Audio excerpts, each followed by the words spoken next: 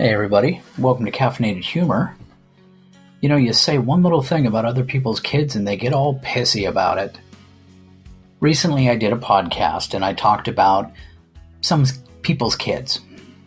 And the email storm that happened was incredible. We have become a society where a main activity, a hobby of some people is just to be outraged. You know, a YouTube channel that I really like, they have a quote that is on a regular basis, being outraged is not a skill.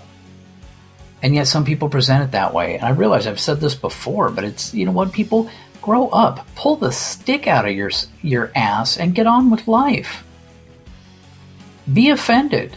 Disagree with something. Guess what? It's healthy for you. Now I realize that you were raised by the parents that told you, they never said no, they didn't spank you, they discussed things with you, and then you had a timeout so that you could think about it. But it's also why bullying is out of control.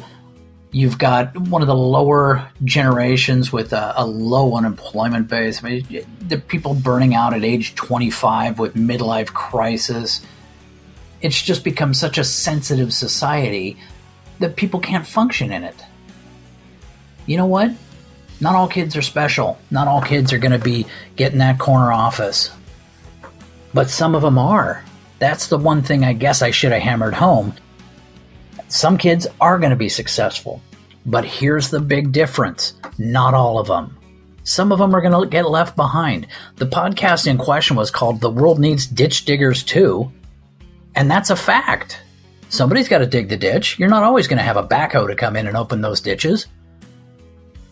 So it does come down to, it's a parenting thing, it's a kid thing, it's a societal thing.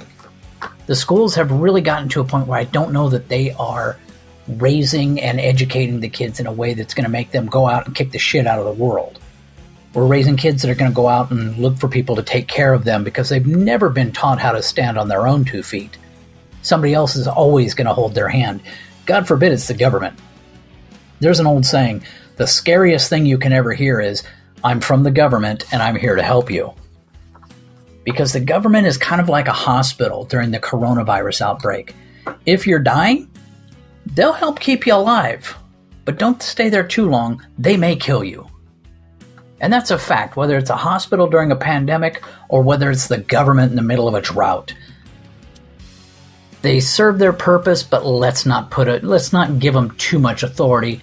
Otherwise, you're looking at, any huge totalitarian society. They always end in failure, and they're always just brutal on the general people. Now, the people at the top, they always do well. Doesn't matter if it's communism, socialism, capitalism. The people at the top of the pyramid are always going to be fine. But some societies and some ideologies are better for the average. And quite honestly, capitalism. You can't find one that beats it. Why? Because capitalism is kind of based on, for the most part, it's based on performance. So you get somebody who kicks the shit out of it, a Bill Gates, who was not a rich man to start with, but he is now one of the richest in the world. Saw an opportunity, busted his ass, and made it happen. Was he the smartest man in the world? No.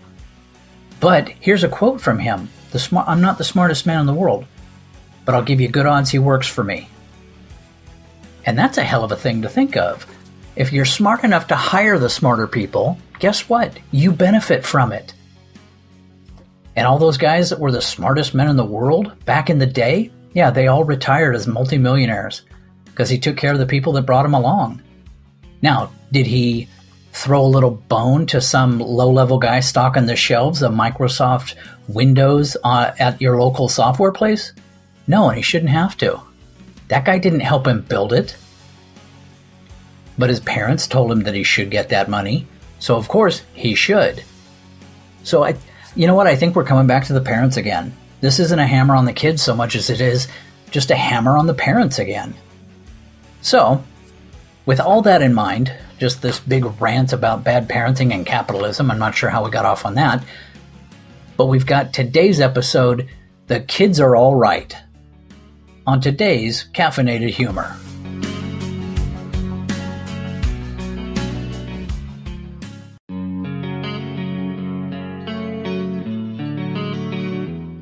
I did a podcast recently it made fun of a study group and the apparently dim-witted kids in the study group and kind of the lack of studying they were doing.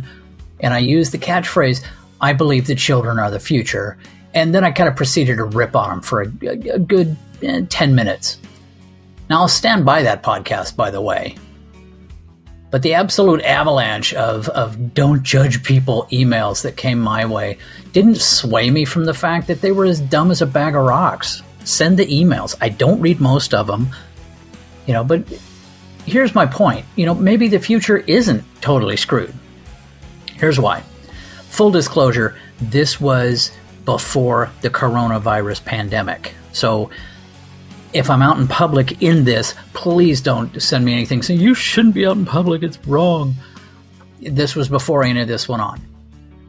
Now, I usually avoid going to the mall like I avoid, STDs and Tijuana hookers. Inconvenient, annoying, sometimes embarrassing, and with a bit of bad luck, you end up dead. But without going into details, I had a reason to be at the mall. I accomplished my errand, decided to grab a bite to eat. Side note, Mongolian barbecue is a lot like food crack. It's an evil addiction, it's tough to beat. It might not necessarily ruin your life, but it is hard to give up. Now, I sat down to have my Mongolian barbecue when I saw a young couple walking towards me, but not like to talk to me, just like passing by. Two young school kids. High school, sophomores, juniors. Now, the girl was a young Hispanic, dressed in a very nice dress, not too showy, very nice.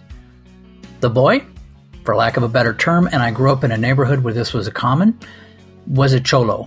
Baggy pants, hanging white t-shirt, hair slicked back in a glossy helmet that met in a ponytail at the back. They sat down behind me. "Get your book out." The girl began to unpack her backpack. It was homework time.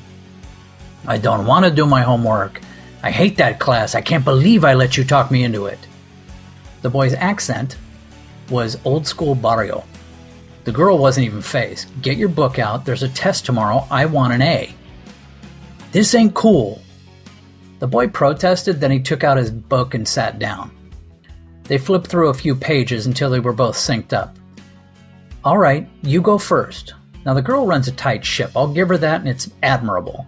She may be barking up the wrong tree. The guy just doesn't come across as the sharpest tool in the academic shed. "This is the house of my friend John," she intoned formally. The boy hesitated, and I waited for him to repeat the phrase in what I thought would be Spanish, ironically, which is, that's my own racial thing. And I realize that this is kind of playfully racial at the moment. Let's let it go there, and then we'll fix it. But here's what he said. And I really wish I could tell you what he said, but I do not speak Chinese. And I do apologize for that fact. His Chinese, by the way, was flawless from what I could hear. Then he read a phrase for her, and she repeated it back to him flawlessly in perfect Chinese. Oh, good Lord. Learning a new language is a bitch. Not an easy undertaking. I had 3 years of high school Spanish and grew up in a largely Hispanic area. Don't speak a word. But Chinese looks like an even bigger nightmare in the language cosmos. But the kids are learning it. Now, I've been in a great mood ever since I left the mall. Maybe the children are the future. And there just might be enough good ones to balance out the ditch diggers. Nicely done, kids. I hope you get that corner office. Hey, hope you liked today's episode. Like it, subscribe to it. Hell, there's a link around here to help support it. But most importantly, listen to more episodes. You can also go to Amazon. You're going to find a series of books under the name Caffeinated Humor based on the podcast. Take care and have a great day.